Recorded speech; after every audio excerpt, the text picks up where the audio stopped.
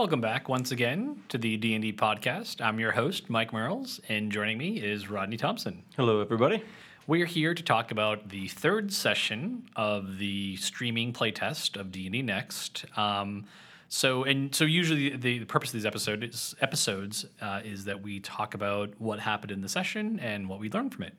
So to put Rodney on the spot, as we have for the last two. So you should be ready by now. Well, there's only two of us, so it's hard for you to put anybody else on the spot. That's true, right? I could put Trevor on the spot, but he's just like, he's here to... He doesn't have a microphone, so it'd be easy for him. He's here to actually work. Yes. So, yeah, we're just here to talk. So, what was your big takeaway from the session?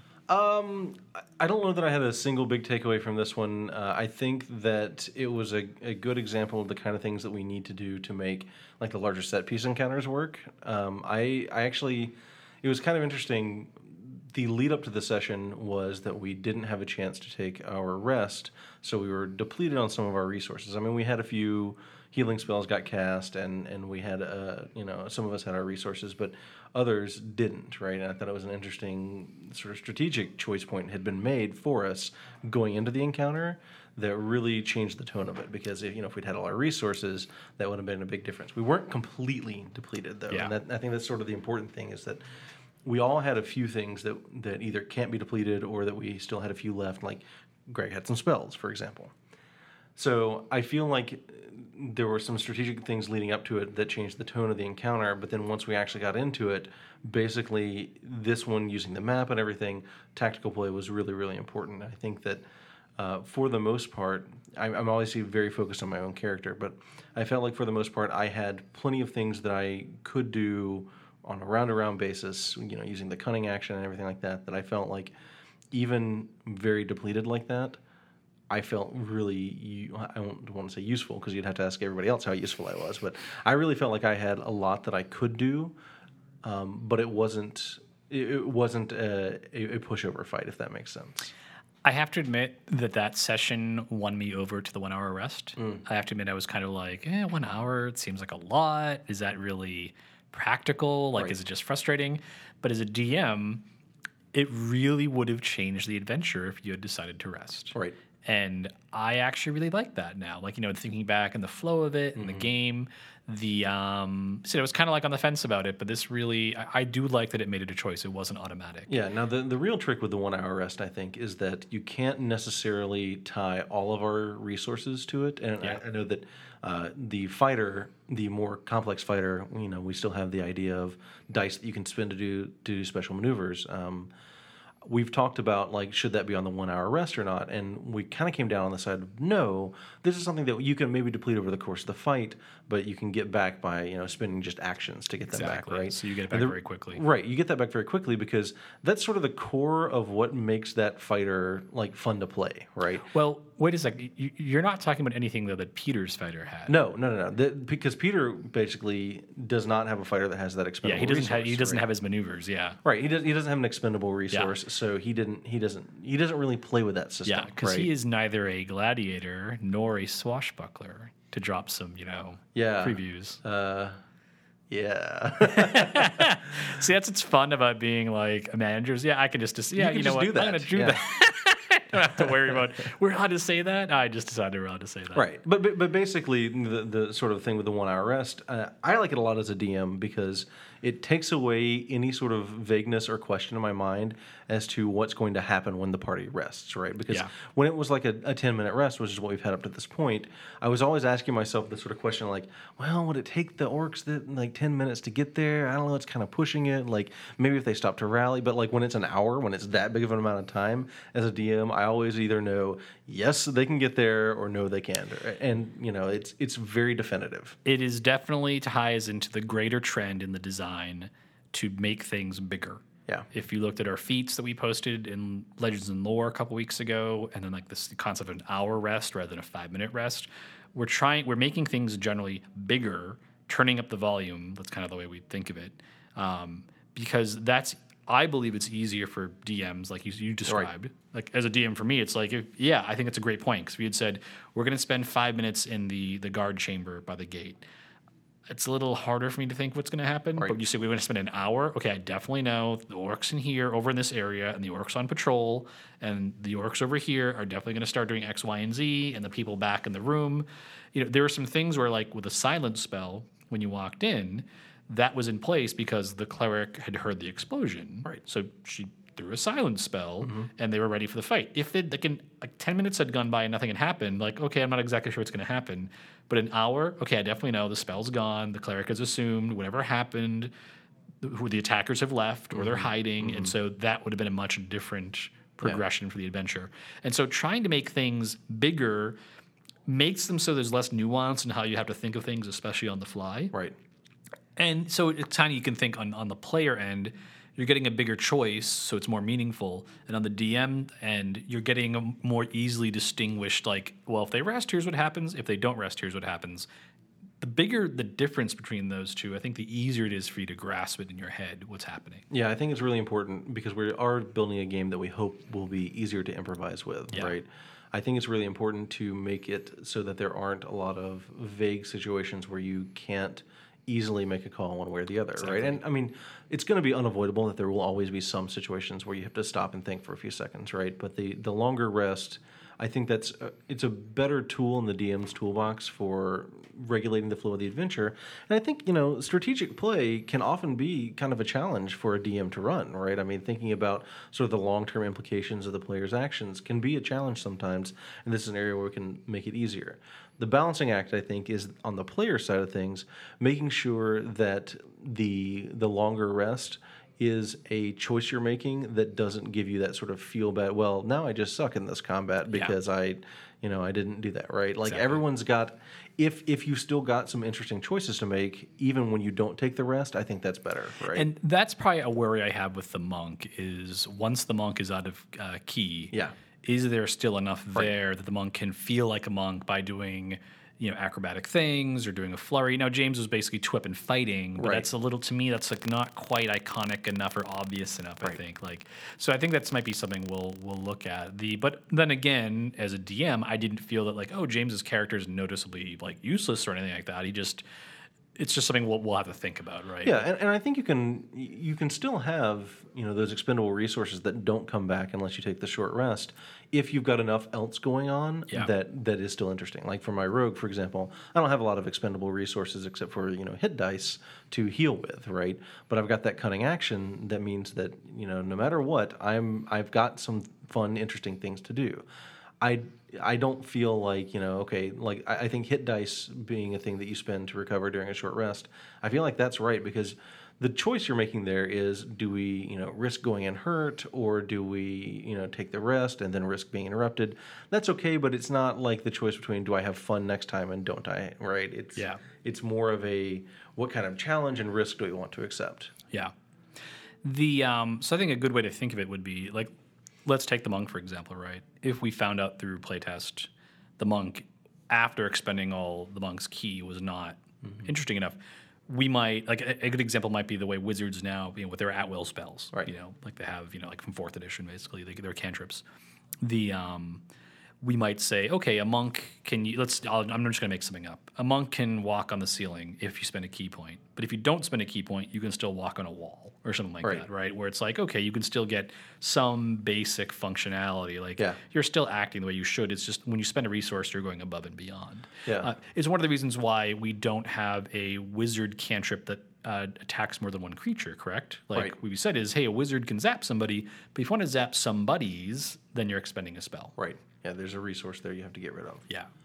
Yeah, I think that's definitely sort of the right direction. The other thing with the monk too is that we still have to come down on where we want how many key points do you have, right? Because I think James had 3 that he could spend at the time, and it just so happens that the particular build of the monk that he's playing, the particular type of monk he's playing, I think it's called the Way of the Open Hand, that is the one of the monk types that can spend all 3 of his key points on his flurry of blows at that level, Yeah. right? And normally you can only spend 2, but because you're the awesome martial arts guy, you get to spend 3 if you want to. So as you gain levels, you get more key points, and it could be that we just need to adjust the number of key points that you get, so that you can spend 2 or 3 key points in a fight and feel good, and still have a few left over, Yeah. so that when you do take that short rest, it's not more like, no, I'm getting a larger number back, right? So again, there are a lot of knobs that we can turn to make sure that we're getting that satisfying experience out, without necessarily having to say, no, okay, it has to be this way, or it has to be the other way, right? Like there are some nuances there to creating the good play experience beyond just, okay, well, I guess you just get them all back, or the other way around, saying no, you don't get them unless you take the rest. We saw feedback over a year ago now, beginning of the playtest, about wizards along those lines. Where I don't know if this was a public playtest or this is an alpha list playtest, but I think at one point we had wizards without at-will spells, or you could opt into them. And the overwhelming feedback was, if you're playing a wizard, people would rather feel like they can cast spells all the time. There's that sense of the power up, but like rather than pulling out a crossbow, I feel like I'm a wizard. I'm really playing a wizard if I'm still like throwing bolts of fire and stuff at people. And I think that's kind of a similar thing too. Just making sure you always feel like you are playing your character. You're not like shut down because you decided to like use your abilities. Right. One thing that surprised me, and I guess it's like, I don't know if this is good or bad. I was surprised at how long the fight took. Yeah, no, we were intentionally playing a little slower for the benefit of the audience. Like I know that on my turn, I would stop and explain things a little bit more. That's true. Because we got a lot of feedback after the first 2 live streams. People were like, "This is interesting, but it's hard for me to follow along sometimes because I don't know what you're doing." So on the third one, I intentionally tried to slow it down and say, "Okay, I'm going to go over here and do this thing, and I'm using this ability." So a little bit of it, I don't say a lot of it, but a little bit of it was that the nature of the live stream. I have to admit, I didn't notice the time going by, which I think is a good sign, that it wasn't like I was bored or anything. But I was just like, wow, that was that fight. Well, there was it wasn't quite 2 hours, because more like an hour and a half. We got started a little later. We did get started late. But so I guess I'm not sure what to make of it yet. If it's just we had fifth level characters. There's also was a lot going on in the fight. So I was thinking about that during the session, and I realized what you effectively did, you created a set piece fight, effectively, right? Like we go in, there's some bad guys there, and there's a lot of variables, and then another bad guy came in at the end, right? But one of the things that you did when you created the tapestry card and the braziers and what was the other one? The altar, right? Altar, yeah. What you effectively did there was you created terrain powers, like the terrain powers from the DMG2 in 4th edition, right? They were basically, here are things out there that you can interact with. And I think that because those were there, we wanted to interact with them. That was by design. And when we want to interact with those things more, it complicates things. Yeah. And not in the bad way, right? Like it complicates things in a good and interesting way, because what you did was you said, okay, do you want to do cool things? Here are some cool things that you can do, right? That I'm just going to throw out there as an option, right? I think that works great, especially in like the set piece fight or any fight where you're like using the grid. I know that a lot of people that play 4th edition, one of the things they really like is the sort of dynamic environment nature of the combat, right? And I think that's something that what we saw in that playtest incorporated some of those elements in a way that it was like, okay, if you want to play with these toys, you can. Yeah, and in some ways, the fight going long was by design. Yeah. Because it was like, okay, this is because for those who don't know, the adventure, there are 2 dungeon levels, and it was written originally for a tournament, the 1980 or 1981 D&D Open at Gen Con, and the idea was that each adventure has 2 halves that are kind of not separate adventures, but were meant to be played in 4-hour blocks. So actually, when you look at the adventure as a whole, the fight the week before with the exploding cannon went long, but that was like 3 or 4 fights combined into one. Because the orcs went and grabbed. Yeah, because we basically drew them in from far away. So I didn't feel that was too long. But if you think about it, we played 3 sessions, really playing for about an hour, hour and a half during each game. Considering we kind of had an intro and people were playing fifth level characters cold. Right. So we got in about a 4.5 hour session, and that felt right. Like if you were to say, hey, here's this dungeon, it's got about 18, 19 locations. Yeah. Here's your mission. Here's your setup, because it wasn't. I mean, the tournament starts with like you're literally right outside the door. Right. A secret door, the secret door with the trap the party found in the second session, and then you go in. That felt pretty reasonable, like including maybe the half hour, 45 minutes setup. That felt pretty good. Sure. Well, I mean, it was actually longer than you think before we got into the dungeon in that first session, right? So I think that the overall playtime of the adventure was about right. The fight itself, even though we played for an hour and a half, I think the turns were moving fast enough that like I never got like bored. I always had just enough time to sort of figure out what am I going to do on my next turn. And I felt like, I mean, the time between turns was pretty low. I mean, you figure 4 players plus the DM, if everybody is taking a 1-minute turn, for example, right? That means that every round, and the DM probably takes a little bit longer, right? That means every round is going to be in the neighborhood of the 6 to 10 minute range, right? Yeah. And I'm not surprised if we went 10 rounds. Yeah, that's the nice thing about recording the games is once it's up on YouTube, because I use a tablet at home that doesn't have Flash on it. I want to watch and count the number of rounds we go through. Yeah, once it's up on YouTube, Trevor. But it made me pretty happy though that I was able to go into this thinking, kind of putting on like my set piece, like 4th edition or 3rd edition DM's hat, and go, okay, I'm gonna make a cool fight. Yeah. Adding that index card thing, which I've seen other games have done. Right? Yeah, it's just a very straightforward, like, hey, just do this to remind people. Because personally, as a DM, I always found it kind of frustrating when I would put terrain powers and stuff into encounters. It's hard for the players to remember them. Right. Because when you're looking at the map, like, I think a great example is the map of the Temple of the Prismatic Flame, one of the first poster maps we did for 3rd edition, and I think it got reprinted in one of the map collections we did last year. It's this really cool looking map. There's a lot of stuff on it, and sometimes you forget like what's important. Like there's a lot of cool stuff on it. It's like, oh, this all looks awesome.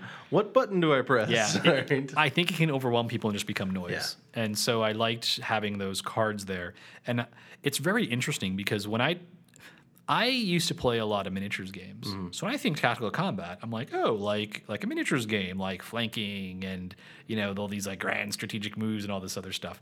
Other D&D players will say tactical combat, and they have a very different conception of it. Like the teamwork, like our friend Derek would think more, no, that means more like my character, like I can look at the board and think, oh, I should walk over here because there's a combo I can set up and things like that. Right. It's not traditional like wargaming tactics, but it's definitely like a teamwork tactic thing. Team tactics or squad-based tactics. Exactly. Is what you might say. Yeah. So I think one of the things that I want to try to do is to say, hey, if you really like using your miniatures, you like your grid, you like your set piece battles, this is a formula we can give you to essentially, without having to like force your players to make like powers-based characters. Right.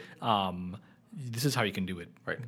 Provide the powers to your players. Right. Right. And one of the things too about the cards that I put up there, they were not like, oh, activate the brazier to do X. It was more just like, it was kind of the flame cannon. Just give it a little stat block. Said, hey, here are things players can do to it. Right. So the players went to knock it over. I could just remind myself, oh, here's how much damage the fire does. Here's how it spreads, and here's how you can knock it around. Yeah. So it was nice for me, but it also, there was a lot of flexibility. Like someone could have picked up one of the braziers and like done something else with, like, I'm going to pick it up and use it to ward off the troll or things like that.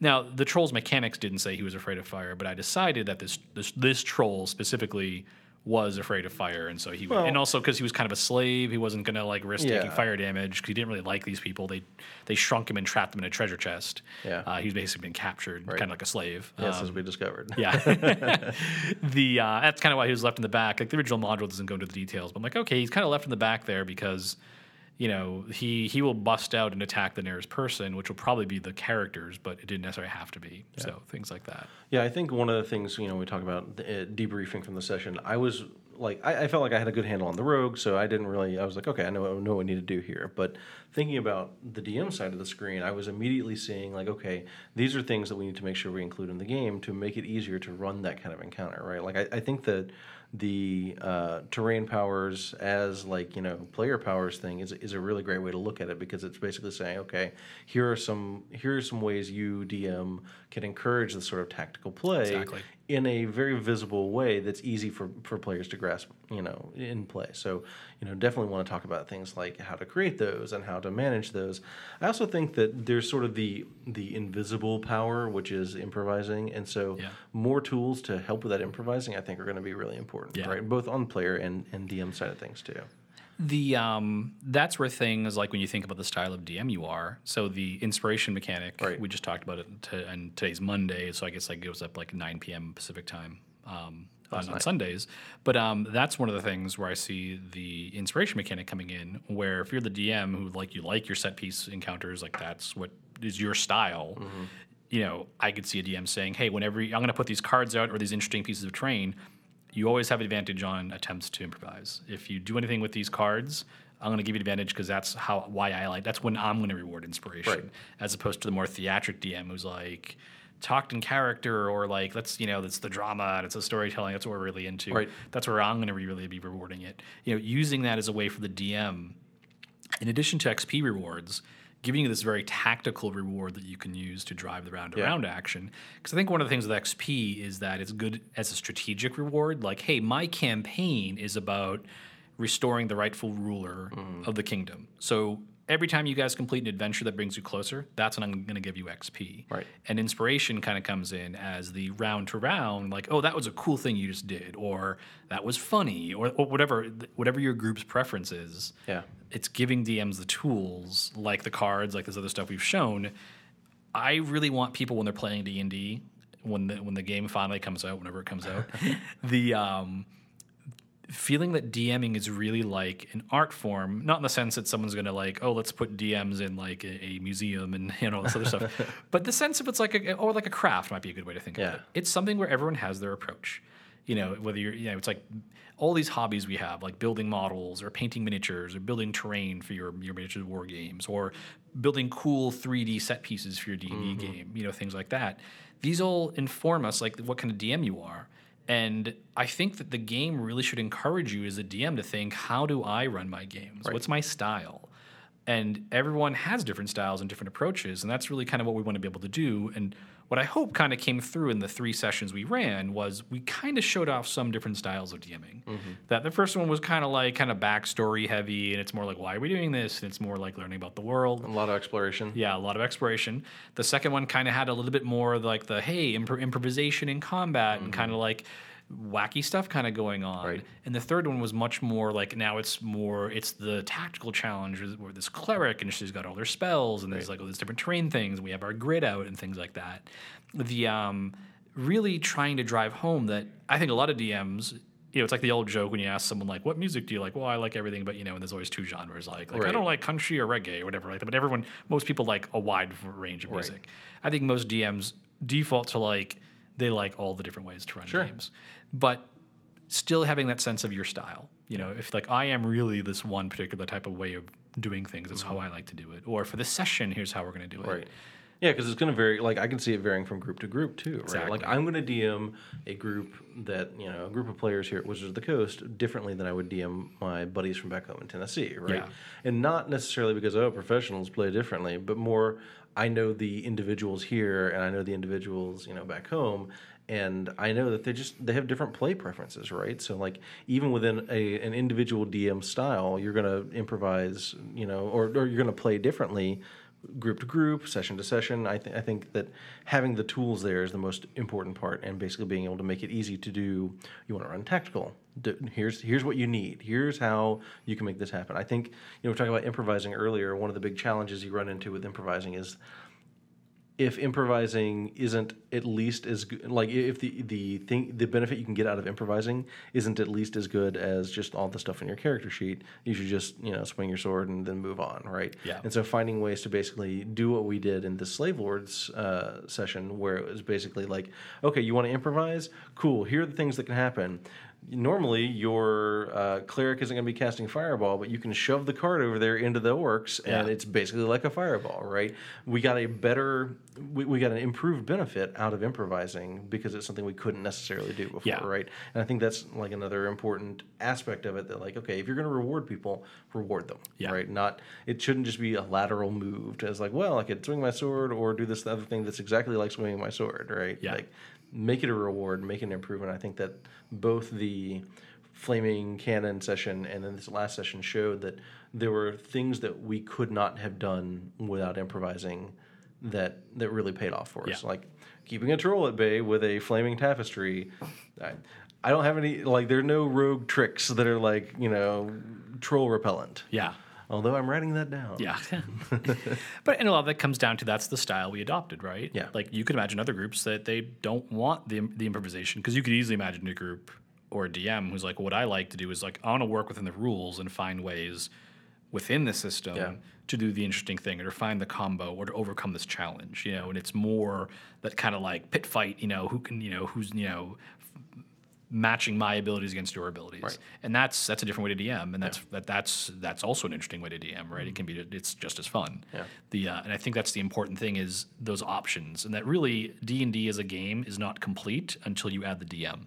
Yeah. Until the DM starts running the game, it's not a game; it's just a manual of rules. Right. And without the DM, you have no game. Yeah. And I think that's just role playing games require that game master, dungeon master role. I think that's what makes them tick. And I think the more you take away from like, well, we don't really need a DM to do this. I don't know if you're really dealing with a role playing game at that point. And there's nothing wrong with that. I mean, no one gets, if you think about a bidding game versus a worker placement game, no one gets upset that, there's different ways to make games. But I definitely think it falls sort of outside of D&D's purview. I don't know. I don't know. I'm ready to say, it's not a role playing game yet, but I think that D&D, especially given its history, and I mean D&D is more than just a single game. It is it's a lifestyle in a way. It's a genre. Like we sort of all know what D&D is because it's more than just a hobby for a lot of us. It's our career or it's a thing that we're enthusiastic about, right? So I think that the biggest takeaway from all the stuff you just said for me is that we need to have all these options in place so that you can pick and choose what you want. I think that what we don't want to do, the danger we run that we have to watch out for, and I don't think it's a huge danger, is we don't want to say, you got to use this piece to have fun, right? So, for example, if we said, no, you have to use this whole terrain cards element to have a good time, I think we'd be doing it wrong at that Exactly. point. Because there's going to be people out there that they love improvisation, but they don't want to handhold their players. Or right? combat, and that's okay. yeah. Or to them, their group combat is not the interesting part. Right. You can imagine someone putting the cards out there, the reminders of like, you're talking with the guildmaster, and you just put a couple cards up that represent the guildmaster's, known traits. Right. Temper, or lost his family at sea, just to remind the players. Right. It's really all it is. So you guys either learn this stuff or whatever. I'm just going to use it as a reminder. Well, we did something like that in my Tuesday night game that you play in when we had the big war council meeting, right? And I handed out all the sheets, and as you guys gathered information, you were able to peel back I basically had tape covering up information on the character sheets, but then you had those reminders there, and you could say like, okay, we want to go talk to the Lord Mayor of Irongate, and you could pass the sheet over and like, okay, I want to go talk to this guy. What do we know about him? Oh, okay, he's like this, right? That was a DM tool that I used because I knew it was a very complex situation. I knew that you guys had met all these NPCs, but there were effectively 7 major NPCs you had to interact with at a single time. Yeah. I use those tools, but I don't use those tools every session. Yeah. Right. And if you were to say like, okay, every time you have an NPC, make sure you have a handout with a color portrait and a bunch of tape covering up knowledge DCs, right? Like, no, I would be like, okay, well, I'm done with this game. Exactly. But I liked having the option. Like, I liked having that in my back pocket to run with. Yeah. Well, it's like combat. Last week, we decided to use miniatures in a grid. We didn't need that for every fight. Right. So I think keeping those options open and making, giving DMs the ability to pick what's important to them, what's important for this campaign, I think that's what makes D&D what it is. And I think encouraging that creativity, I mean, that's why D&D is still important after almost 39 years, right? It's because when you look around, so many creative people have been inspired by D&D because it was essentially that was their training for how to be creative. Right. It's your first chance to create a world, to build these stories and scenarios, and then share them with other people. I remember as a kid feeling that sense of pride when I was running a campaign and the players would be asking in school, like, when are we going to play again? Things like that. Like, you felt cool. It's kind of the first time I imagine if you're in scouting or if you play sports is a similar thing. Of the first time, I remember the first time I scored a basket in basketball in a game, right? You feel kind of, hey, I can do this, right? Yeah. But I think you don't really necessarily have that for the creative end of things. as much. It's not as It's baked hard to get into- recognition when you're younger like that, or when you're first starting out. I think that one of the best things that we can do for our game, for our hobby, et cetera, is make it easier to have those moments, right? Yeah. Make it easier, and we've talked about this for years, right? Making it easier to step into the DM's chair is one of our highest goals, because the moment you make that transition from player to DM, I think it not only makes you more invested, but it also, like, there is a sense of reward. Like, this reason why I am never not DMing, because there's a sense of reward you feel from putting that creativity out there, and just from entertaining your friends Yeah. and making sure everybody has a good time, right? The easier we can make that, and the easier we can make it for you to put your own stamp on it, I think that is like the best path. Exactly. So that's actually interesting. So for the next session, have we figured out what we're going to do yet? I don't think We haven't solved it yet. I think we're probably going to swap up at least DMs and possibly Yeah. players as well. But and I don't know if Trevor is going to edit this next part out. So if there's a moment of silence, you'll know what happened. But I know we've got a couple of board game live streams coming up, and so it'll probably be after Gen Con, if I had my guess, before we have our next live stream. But stay tuned to the Wizards of the Coast website to find out more. The actually, that'd be pretty interesting. I was thinking about trying to find like a first-time DM to say, "Hey, would you mind your to first put under DM? the lights. Yeah, put under the lights and run a 1 or 2 hour session as your first time, and just so you can kind of say like, hey, here's what it's like to DM. Never before DM'd, played. I mean, that would be kind of Right, great. yeah. Like, hey, I'm gonna just watch someone read the rules for 2 hours. Have you heard of Dungeons and Dragons Yeah. but never played? Well, come be a dungeon master. Hey, No, I guy don't off think the so. street. Yeah, a guy staying at the hotel next door who's making Right. his way to the bus stop. Like, why don't you come and play some D&D? You're the That's DM. That's going to be your biggest challenge, is finding someone in this building that has not DM'd. I think it's easier than you think. Maybe. I think there's a couple of groups that are running that have people who are playing for the first time. That's true. If we could lure one of them into DMing for the first time, it would be kind of interesting. Yeah. Yeah. The cool. Well, I think that about wraps it up. Do you have any more points you want to make about the session? No, or- I think that by the time we got to that third session, we sort of identified a lot of the rough patches, and then I think this was a great example of finding things in our game that we need to highlight more. Yeah. Because I think that a lot of the things that you did are things that we've sort of always intended would be a part of the game. Like, okay, running with a grid and terrain powers and stuff like that. We just haven't had a chance to highlight it up to this Yeah. point. So it was more like, oh, these things were good. We should do more of them. Yeah, because I just ran the combat with the grid and just using our existing combat system. There was, I mean, other than the braziers and just noting down what happens when you mess with them. I was just using our straight up combat system. Yeah, So. and it was tense. I mean, I was at 1 hit point for a large portion of the fight. Yeah, which- there was a point where I think it could have really swung around. Admittedly, I made a poor decision because I got overconfident and I was like, oh, I can totally evade these guys' attacks. And then turns out I couldn't. That was one thing that made me happy too, was running a NPC cleric and the NPC fighters, the half orcs were fighters, that using the simplest builds made them very easy to manage as the DM. Yeah, and I imagine that a lot of that was just like, okay, this is an orc, and it's a fighter, but there's not a lot of, like, I'm sure you didn't level those up yourself, did you? No, but it looked to me like they had been built using like the simple the simplest expressions of the subclasses. Yeah, I think that was sort of one of those cases where it's like, okay, they're monster abilities that are basically drawn right from the classes, and I think that's cool. But I think if we they just look like third level fighters. They had action surge and I wasn't looking over your notes, basically. They're in the packet. But the other nice thing too is this was not like our goal, but it was a secondary goal, was that the spell casting was also very easy to handle with an NPC. We did have to look up a couple of spells, and so I think better communication of what the spells do in the stat block Yeah, would probably that's what we be do. more beneficial. But it was nice that since you have spells prepared, but then you can spend spell slots anywhere, Yeah. there were spells like prayer and silence that had been precast. But otherwise, the cleric was just using her spells to heal herself in a command. Right. It was just pretty easy just to tick those off. It wasn't. I mean, this is where the concentration rule is very handy. Oh, she may have been cheating by casting prayer and silence at once, because those might be concentration spells. I'm not sure. I can't remember. Maybe I didn't cast prayer. No, I don't think I cast prayer because I ended up using a third level spell to heal. Anyways. It's basically, since with concentration it's one buff at a time, Yeah. your NPC casters aren't loading themselves up with tons of buffs. They're getting one, and then the rest of the spells, like for this NPC cleric, she casts command and then healing word again and again. Yeah. So, and that actually worked out pretty well. Yeah, I thought that she was relatively challenging. She didn't really have to do a lot directly to us. Yeah.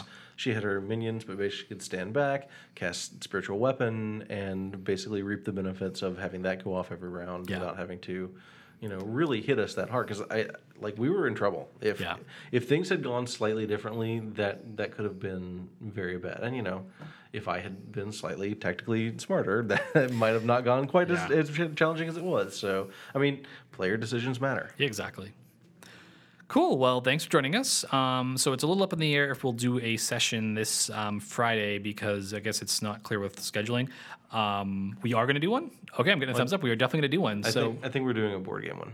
Oh, okay. We are doing a board game one. Yeah. Okay. Cool.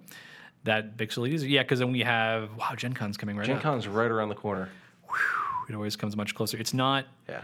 So there's this week, then next week, then Gen Con, or is it 3 weeks till Gen I Con? think there's 3 weeks. But Okay. anyways, this is scintillating radio that our fans want to listen right. to. Well, they get to hear what's coming out. So, Sure. anyways, thanks for joining us, and you'll be seeing us live streamed on Friday playing a nifty board game. That's right. All right, take it easy and keep gaming.